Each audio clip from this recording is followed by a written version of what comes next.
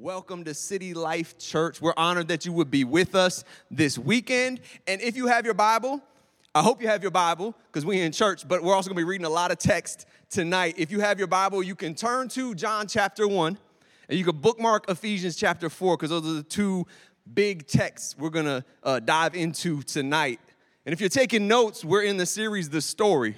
Somebody before service was like, yeah, we've been in this series for what, like 4 weeks? I'm like, no, we've been in this for like 4 months. We've been in this series for a long time together. And the subtitle is The Bible Tells a Story, and You Have a Part to Play. But speaking of the Bible, to start, here's a wild stat. Lifeway did a survey of thousands of American churchgoers a couple years ago to see if and whether we're reading our Bibles. And in this survey, 90%, so 90% of churchgoers said that they want to please the Lord in everything they do. That's a good goal. Count me in for that 90%. But while 90% said that, only 19%, admitted to reading the Bible daily. Some 20% said they just plain don't read it, ever. And we'll come back to those statistics in a second, but we'll come back to it. But I used to live in Barnes & Noble. Anybody like a good bookstore? I know David Hayne would go up right away. But I used to live in Barnes & Noble, and there was a reason. When the City Life campus got planted years ago, maybe some of y'all were there, you know this, years and years back, and I was working in Williamsburg, there was an older gentleman that was renting a room in his apartment for super cheap. And it was super cheap because it was like a glorified closet. It was like the size of that drum cage. Like you put a twin bed in, and then you walk in the door, and you're like, just shuffling around. So I didn't complain. I saved a ton of money, and I just lived in Barnes & Noble. And as a recent English grad, that wasn't like exile for me. That was like utopia. Like if there was a ladder, I would have been like swinging on it like Belle and Beauty and the Beast. Like, oh, look at all these books, right? So I just lived there. And I never did this myself, but I got a chuckle out of a gentleman who just thought that like the sections of the bookstore were a little too confusing. So he printed out his own labels for the sections, and he actually put them up in the bookstore. So Mackenzie, you can throw the first one up. The first one we see is the romance section transformed into the dudes who lost their shirts section. And then next we see that the nature or animals section morphed into the animals I want to wrestle. And then books on testing and college are now anxiety-inducing books. And my favorite might be this one where the recipe and cooking section became the meals you intend to make but never will. And my favorite part is beneath that, he literally put takeout menus. He said, I mean, seriously, here are some takeout menus because, come on, let's be honest.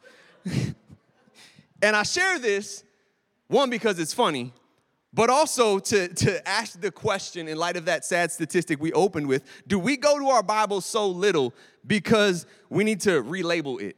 Right? Like the man in Barnes & Noble, have we put the wrong classification on what Scripture is? Some people would look at Scripture and say, well, it's fantasy. But you look at Scripture, unlike many religions, it's not trying to help us escape reality. It's trying to help us embrace the fullness of reality. And other people might say, well, you put it in like the self-help section. But you know, in Mark 8 in the Message version, Jesus says, hey, if you want to follow me, I have to take the lead. He says, self-help is no help at all. And you might take books like the Psalms and say, yeah, you could put that in like the poetry section, Leviticus, maybe like the back end of Exodus would go in the law section. You got Kings and Chronicles, that would go in history. Song of Solomon, you could put that in the dudes who lost their shirts section. But we're often guilty of thinking of the Bible as like this patchwork composition of law and history and poetry and letters and the like. It's just this compilation of disconnected works. But the Bible makes the labels inadequate because it asserts that it's a story of God's people and their history. Not some work of fiction or fantasy, but a true story that is eternal, that's cosmic. It's infinitely bigger than us, and yet each one of us has a part to play. How can I say that? Because the Bible already has its last pages, but you read Revelation, it tells us how this is all going to end. But we aren't there yet. The story is yet to be finished, and we, the church, each one of us individually, we have a part to play. But the thing is, we won't be able to play our part in the story until we've absorbed the Bible. We've read the Bible, and we're so familiar with it that it deeply shapes the rest of our lives. And I argue one reason the church hasn't played its role well is because we've lost the plot. It's part of why we parked it in this series for so long, so that we can know the story, so that we can tell the story and live the way, as Fred just hit on again and again. And we've spent months looking at elements of the story we're in. And if you know the diagram that we put on the screen again and again, up there has been 2 Corinthians 5:17 and the idea of a new heart or a new creation. And one theme you see throughout the Bible is God making things new. Whether it's the first pages of Scripture in the initial creation or the penultimate chapter in Revelation 21 where Jesus says, "Behold, I am making all things new." And again, on our diagram, we've worked off all these months is the verse 2 Corinthians 5:17, which reads, "Therefore, if anyone is in Christ, the new creation has come, the old has gone, and the new is here." And if I can, I want to read the Amplified version, where it says, "Therefore, if anyone is in Christ, joins to him by faith in him as Savior, they are a new creature, reborn and renewed by the Holy Spirit. The old things, the previous moral and spiritual condition have passed away. Behold, new things have come because spiritual awakening brings a new life." And tonight, as we begin unpacking this big idea of new creations and new heart and new life, I want to build off of the passage Pastor Fred has preached from for the last 2 weeks in John chapter 1. Because as we talk about new creations, John's gospel is beautifully crafted, and it begins and ends with nods to creation. In John chapter 1, verses 1 through 5, it says, "In the beginning, the Word already existed. The Word was with God, and the Word was God. He existed in the beginning with God, and God created everything through him, and nothing was created except through him. The Word gave life to everything that was created, and his life brought light to everyone. The light shines in the darkness, and the darkness can never extinguish it." See, as an eternal part of the Trinity, we see Jesus was present and part of the original creative order. John opens his gospel pointing to creation, pointing to the garden. And then I love that in John 20, towards the end of the gospel, when Jesus is resurrected, it points to this new creation that's sparked by the resurrection, and he walks out into a garden. It says when Mary finds him, right, she's got her eyes clouded with tears. No doubt she's mourning, and she sees him out of the corner of her eye. She just assumes it's the gardener. She was only half wrong, because Jesus is the OG, the original gardener, and he was making a new creative order. And this new creation, it was alluded to in John chapter 1, verses 10 through 13, where it says Jesus came into the very world he created, but the world didn't recognize him. He came to his own people, and even they rejected him. But to all who believed in him and accepted him, he gave them the right to become children of God. They are reborn, not with a physical birth resulting from human passion or plan, but a birth that comes from God. But this is the same new creative order that confounded and confused the religious leaders of Jesus' day. This is the idea of being reborn that confounded and confused Nicodemus just a couple chapters later in John chapter 3.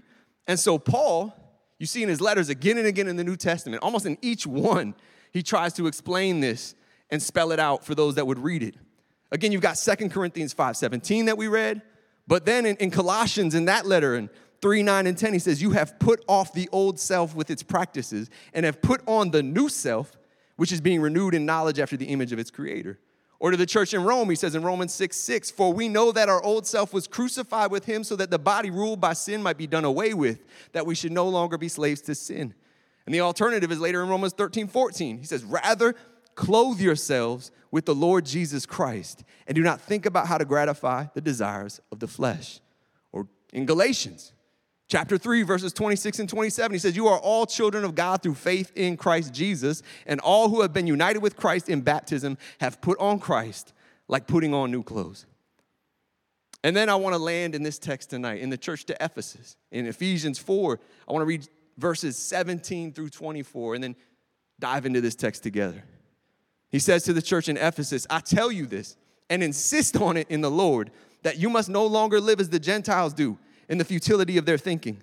They are darkened in their understanding and separated from the life of God because of the ignorance that is in them due to the hardening of their hearts. Having lost all sensitivity, they have given themselves over to sensuality so as to indulge in every kind of impurity, and they're full of greed. That, however, is not the way of life you learned when you heard about Christ and were taught in him in accordance with the truth that is in Jesus. You were taught with regard to your former way of life to put off your old self, which is being corrupted by its deceitful desires, to be made new in the attitude of your minds and to put on the new self, created to be like God in true righteousness and holiness. So you read all these different verses we just read, talking about new clothes, new creations, new heart, new life. And then it's like, okay, seems kind of out there, ethereal, hard to grasp. What does that look like in my life tonight? What does this look like for me this week? How do we nail this down, this new creation? And as I began digging in this week, I just asked the question, okay, well, how does God create? How does God create anything? And we have an account of creation in Genesis 1. And I believe we can glean from that when looking at Paul's discussions about being a new creation. And the first thing we see in Genesis 1 is that God creates order from chaos. Genesis chapter 1, verse 2, it sets the scene as God hovers over uncontrolled chaos. It describes the earth as formless and empty, out of order. And then it goes on to say that darkness was over the deep. And in the context of the ancient Near East, both darkness and deep waters were symbols of chaos. So we got a double emphasis here. And as a result, one translation puts it plainly, the earth was chaos and waste. And if I can call time out, say pause. I know that's encouraging for me. I don't know about your life. Maybe I'm alone in this. Maybe I'm preaching to myself. But sometimes my life can feel like uncontrolled chaos. And sometimes, if we're honest, it can feel frightening or like life is just wasting away day by day. But the same Spirit of God that hovered over creation is the Spirit that resides in us. And I find a special peace in the fact that God has specialized in bringing order out of chaos since the first verses of the Bible and since creation. And chaos also makes an appearance in Ephesians 4 tonight, in that text, not by name, but in Ephesians 4:17 through 19, it describes life outside of God as chaotic, a chaos, especially in our minds. The result of sin in the garden and the disorder and chaos it caused in God's creation. But the Bible is a story, and it's a story about God bringing restoration. To what? Well, in creation, we see that we were created in his image. And that image was marred by sin just chapters and moments later in our text. And the rest of the Bible is a story about God initiating our restoration as new creations to grow back into his image and his likeness. And this wasn't some off-the-rails plot twist that God didn't see coming. It says in Romans 8:29 that God knew what he was doing from the very beginning. He decided from the outset to shape the lives of those who would love him along the same lines as the life of his son. The Son stands first in the line of humanity he restored, and we see the original and intended shape of our lives there in him. And in John 1:13, as we read earlier, this ability to be reborn as sons and daughters, it was the will of God. It wasn't man's plan or passion, but God's will. See, God initiates rebirth. Even in our chaos, even in our mess, Romans 5:8 says, while we were still sinners, right? While we were still a hot mess, Jesus died for us. He initiates rebirth, and then he invites us into, this is important, relationship. And that proper relationship we see in 2 Corinthians 5:17, in Christ. Those that are in Christ are a new creation.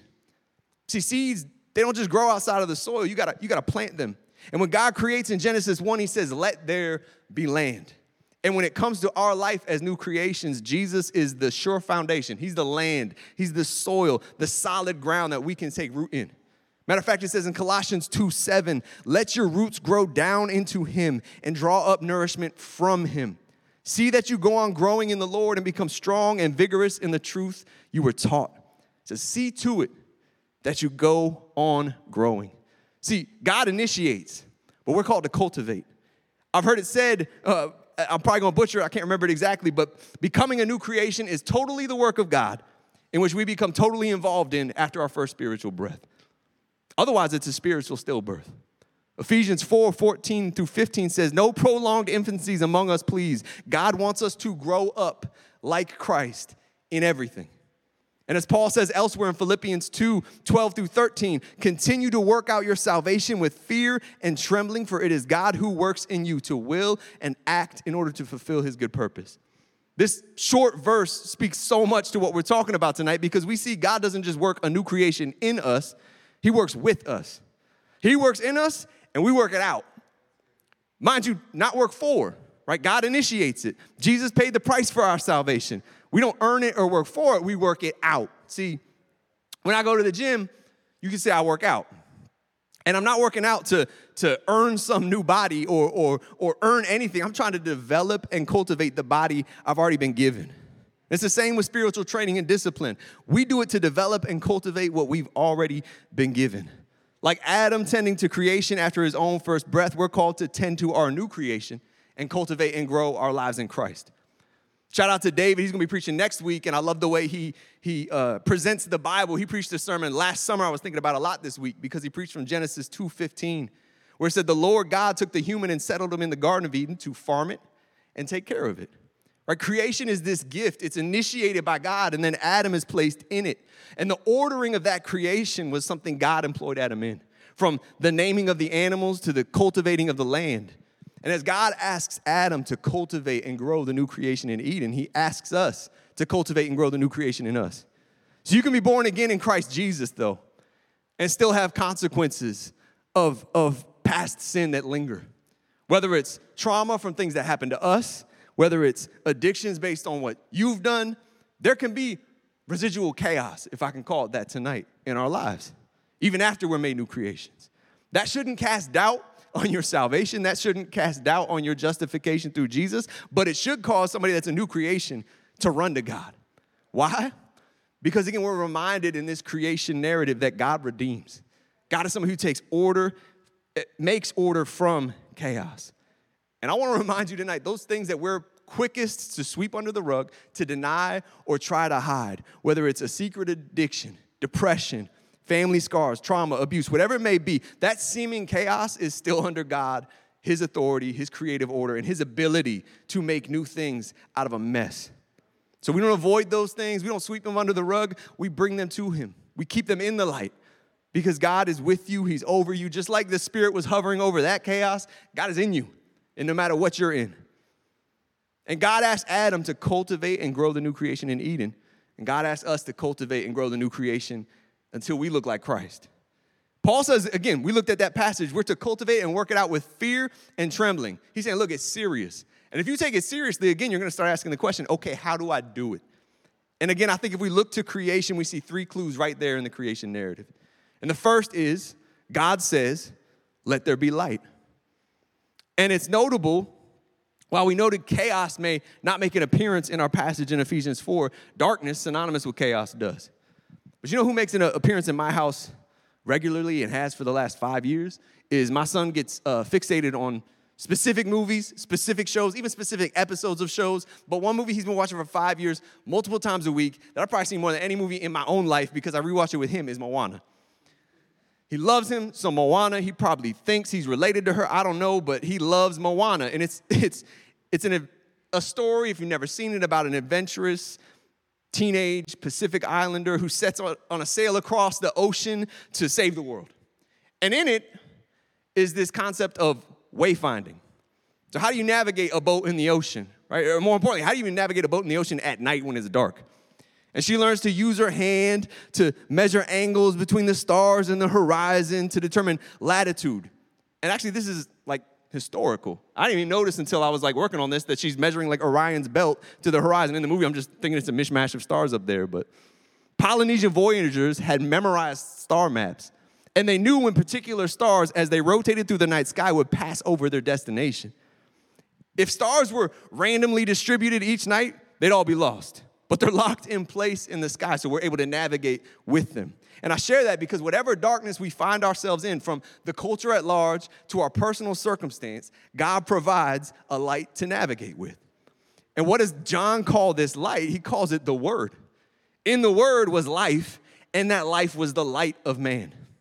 And this isn't a stretch. In the ancient world, light was a universal symbol for knowledge and understanding and revelation.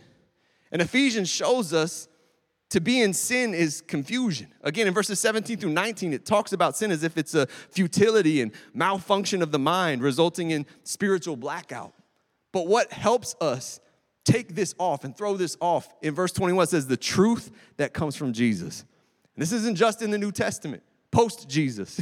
In Psalm 43, verse 3, David says, send forth your light and truth. Let them guide me to the place where you dwell. Famously in Psalm 119, 105, he says, your word is a lamp to my feet and a light for my path. See, God's word is light. It's light and truth, and you need to let there be light in your life. The same way plants need light to grow, we as new creation need his word to grow.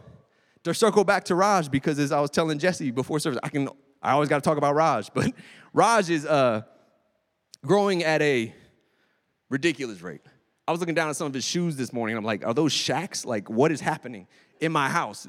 How is he growing so fast? And people who see him, once every couple months, they're like, my goodness, he's growing. What is happening? And I just tell him we feed him a lot of eggs and hot dogs. And there's a story. Steph ran into a gentleman at a grocery store, like when we had first adopted Raj, and he was malnourished in his youth, in his infancy, so he wasn't even on the curve for height and weight. He was just a tiny little dude. And this guy, when people from India talk to us about Raj, we always listen. Matter of fact, rabbit trail, but I was in Starbucks. I met an Indian gentleman, and I was like, yeah, I'm going to adopt this boy's name, Shivraj. I'm saying the country like Shivraj. And he's like, actually, that's not even how you say your son's name. It's Shivraj. And I was like, oh, thank you. I should probably know that before we go and adopt him. But Steph ran into a gentleman at the grocery store, and they got to talking about him, and he was like, let that boy drink 8 glasses of milk a day and watch how he grows. Now, Raj drinks a lot of milk. We don't keep track. Very well could be 8 glasses of milk, and he keeps shooting up. So maybe that guy was onto something. But I share that because in 1 Peter 2:2, Peter compares the word to milk. Are you getting enough to grow? And then in Matthew 4:4, Jesus compares it to our daily bread. In 1 Corinthians 3:2, Paul compares it to solid food. And in Psalm 119, verse 103, David likens it to dessert. So we're working like with a full, balanced dinner with all these analogies. We got our beverage. You got your bread, like at Outback Steakhouse, where they give you some bread as an appetizer. You got your solid food and then dessert. Bottom line, and my point is, if you want to grow spiritually, you got to eat. Growing in wisdom and knowledge through God's word is not just a mark of growth and maturity either. It's a mark of loving God. Jesus gives us the greatest command where it says, love the Lord your God with all your heart, soul, mind, and strength. And he puts mind there for a reason, because God expects us to put in the work of cultivating our minds, our intellects with knowledge and wisdom, not just from out there, but in his word, right? Well, Christians should be lifelong learners, always pursuing his truth because it's infinite. But you see, behind every action is a thought. And to put off the old and put on the new, we have to change the way we think. In verse 23 of Ephesians 4 tonight, it says, let the Spirit renew your thoughts and attitudes. Repentance in the Greek means to change your mind. But it's the step we skip as we often resort to resolutions and trying harder, but we keep our mind and our thoughts on autopilot. And we struggle with this because as statistics show, we're living in the dark. Another survey found that over 80% of people that go to church don't open their Bible outside of church. It jives with the one that says only 19% read their Bible daily. We stunt our own growth like expecting to grow a plant and keeping it in a dark closet. If we're going to grow as new creations, we have to let there be the light of God's truth. So how do we let there be light practically with God's word? This first one's going to blow your mind. It's 3 R's. First one, read it. Open your Bible. Read it. But secondly, research. And I'm not talking about like write a thesis or do what David's doing, write a paper 3 days a week because he's in school. I'm not talking that. I'm not talking about writing essays. I'm just talking about when a question arises. You read the Bible, you're like, Actually seek out the answer. Wrestle with the text. Engage the text. And then after you've done all that, reflect. We talked about it earlier. Remembering. Memorize it. Meditate on it. It's not a dirty word. It just means focused thinking. We do focused thinking all the time when we worry. If you can worry, guilty. You can meditate on Scripture. But maybe, most importantly, we should do something with it. Jesus calls himself the way. So Raj would love this. If you're going to follow Christ, you got to do a little wayfinding. You got to use the light he's given you to navigate the life he's given you. Just as God's word sparked the original creation, God's word will cultivate the new creation in us. So light was day 1. Day 2, we see God says, let there be an expanse. Now, that word in the Hebrew, there's all kinds of debate. Is it like a dome? What does that word expanse mean? Well, elsewhere in Scripture and in ancient literature, it's used to describe the sky or the heavens. And we see in verse 17, this is where God places the stars or the heavenly bodies. See, Raj has a soft spot for Moana. I got a soft spot for any movie about outer space. Apparently, I missed my calling as an astronaut. Like, It could be a B-grade horror movie like Life that was out a few years ago that happens in outer space. I'm all about it. Interstellar, I can remember watching that with Steph in IMAX however many years ago. I don't even want to know how many years ago. Just having my mind blown. I just love movies about outer space and just the visual. I joke with Steph, like if I find out I got a few weeks to live, just shoot me up into space in a pod with like a Sam's Club pack of water. I just want to take it all in before I go. But my love for the cosmos isn't alone. Jesus says in John chapter 3, he says, for God so loved the world, he gave his only son. And we often apply this. We say, God would have died for you, Stephanie. God would have died for you, Travis, if it was just you. And he would have died for me if it was just me. But he died for the world. And the translation of that word is literally not earth. It's the cosmos, the whole creative order. And for new creations, those born again, the implication is we should live expansively. In 2 Corinthians 6, in the Message version, Paul writes, he says, dear Corinthians, I can't tell you how much I long for you to enter this wide open, spacious life.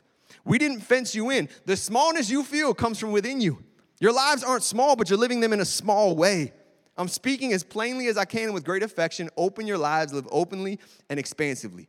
We're invited as new creations into something big and expansive. In Ephesians 3, right before Ephesians 4, Paul's prayer for the disciples of Jesus in Ephesus is that they would know how wide and long and high and deep and expansive is the love of God.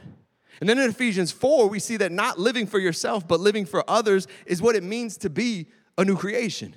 You see, too often I think we equate spiritual maturity and growth with retaining information and head knowledge. But Paul says, hey, I want to check your maturity. How are you loving people? How are you loving others? How are you living for others? And then similarly in 2 Corinthians 5, right after verse 17 and around verse 17 that talks about the new creation. We aren't born again into mere personal spiritual experiences. There's nothing wrong with that. But we're also called into a lifestyle of reconciliation. Not just reconciled with God, as we talked about earlier, but reconciled to others. That's what makes life expansive. We're not just living navel-gazing, intent on self-improvement alone, but we're called to reach out to others and live lives bigger than ourselves. Another thing Raj likes to watch repeatedly is anything narrated by David Attenborough. Don't know why, but it's the case. You try to play a Disney something else where it's like Natalie Portman narrating, he's like, nah, done. Put something on with David Attenborough, he's all about it. Anyways, we were watching, might have been Planet Earth, might have been Our Planet. It was talking about redwoods. This was years ago. And I remember it talked about redwoods and their root system. I was like, oh, that's such a good picture spiritually. And I preached it. And then I read a commentary like 2 years later, and the dude like laid it out even better than I said. I was like, oh, there really is nothing new under the sun. But redwoods, these giant trees out in California, they're over 300 feet tall. And some of them have been around since Jesus walked the earth.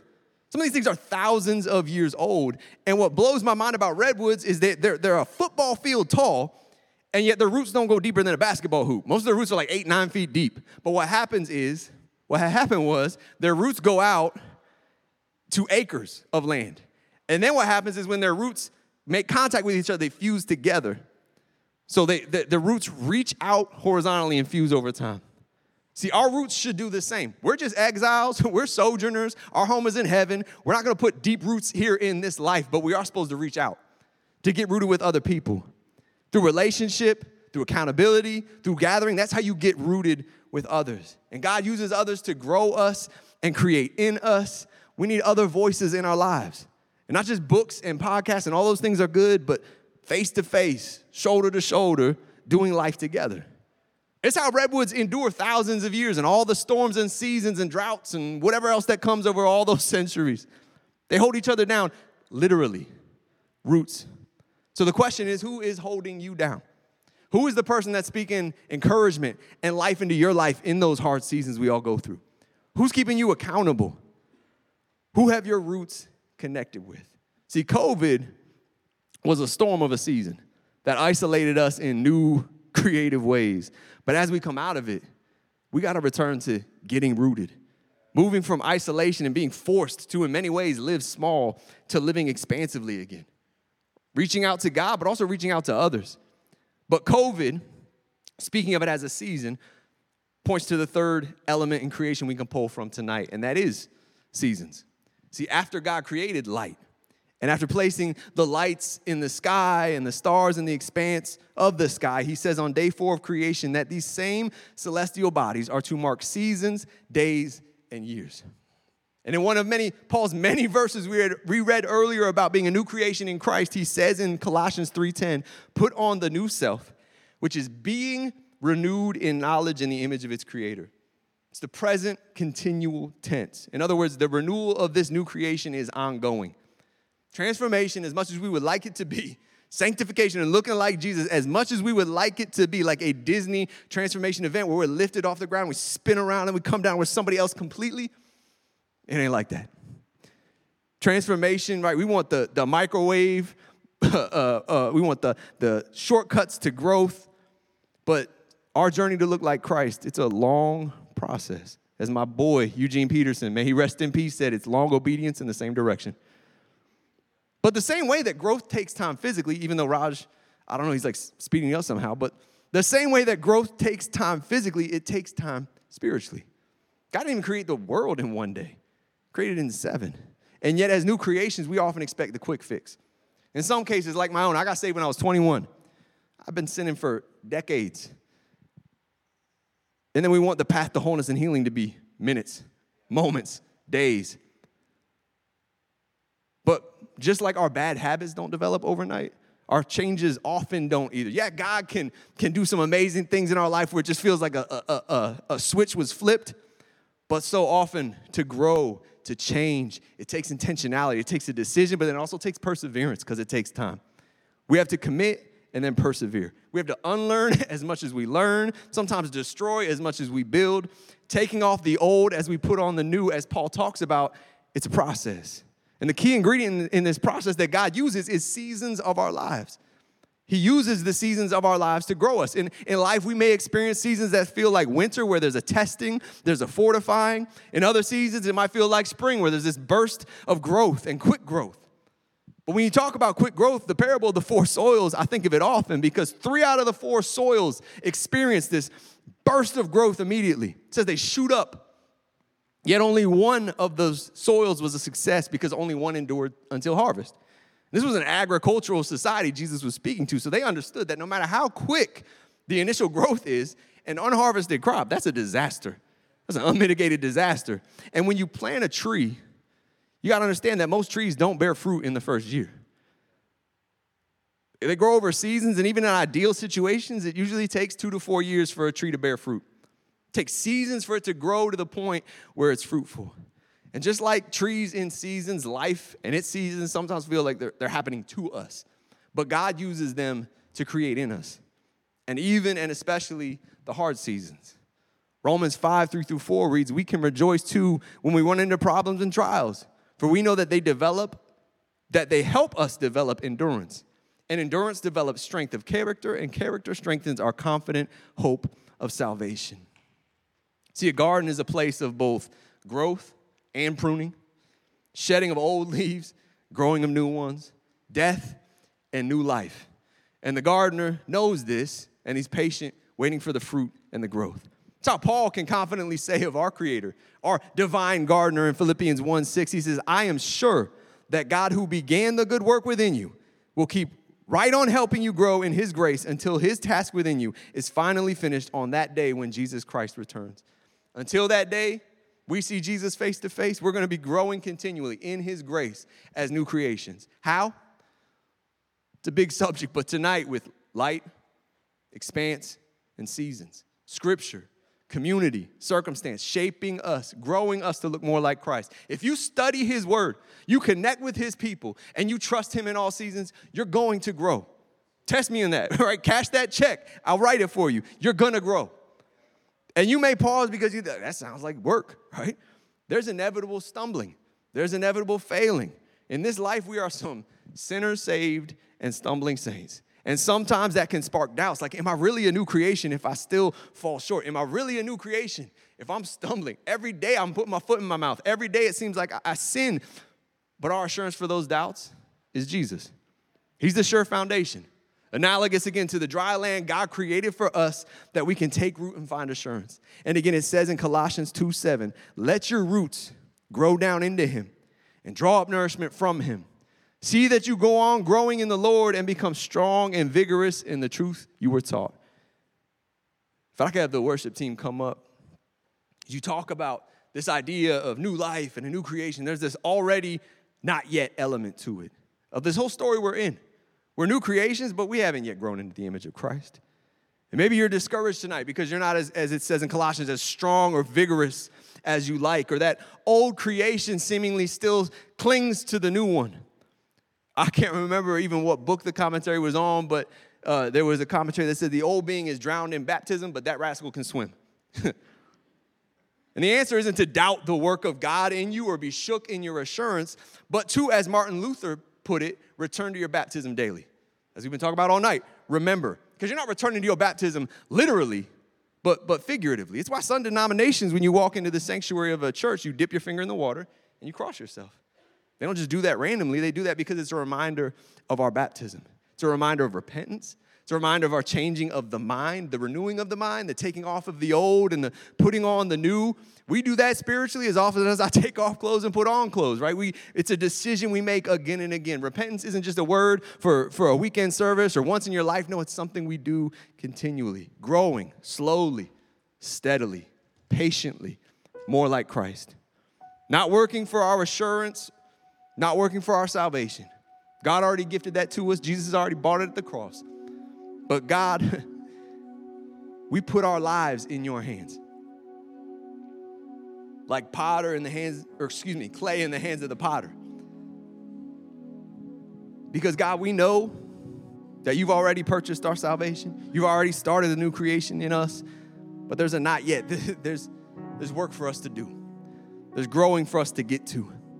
And God, I thank you for the truth of your word. It's the life and light of men. And God, we cling to it.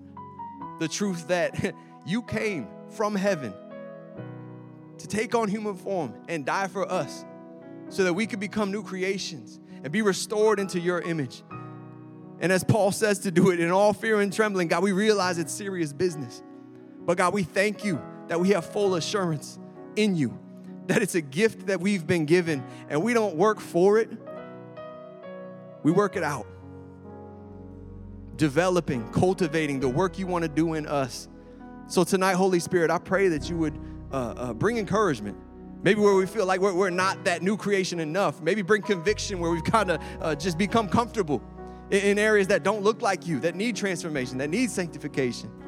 But God, I pray that as we worship tonight, you would give us the grace and mercy we need to move forward, following you, wayfinding, as you are the way, the truth, and the life. May we live our lives in ways that reflect your truth.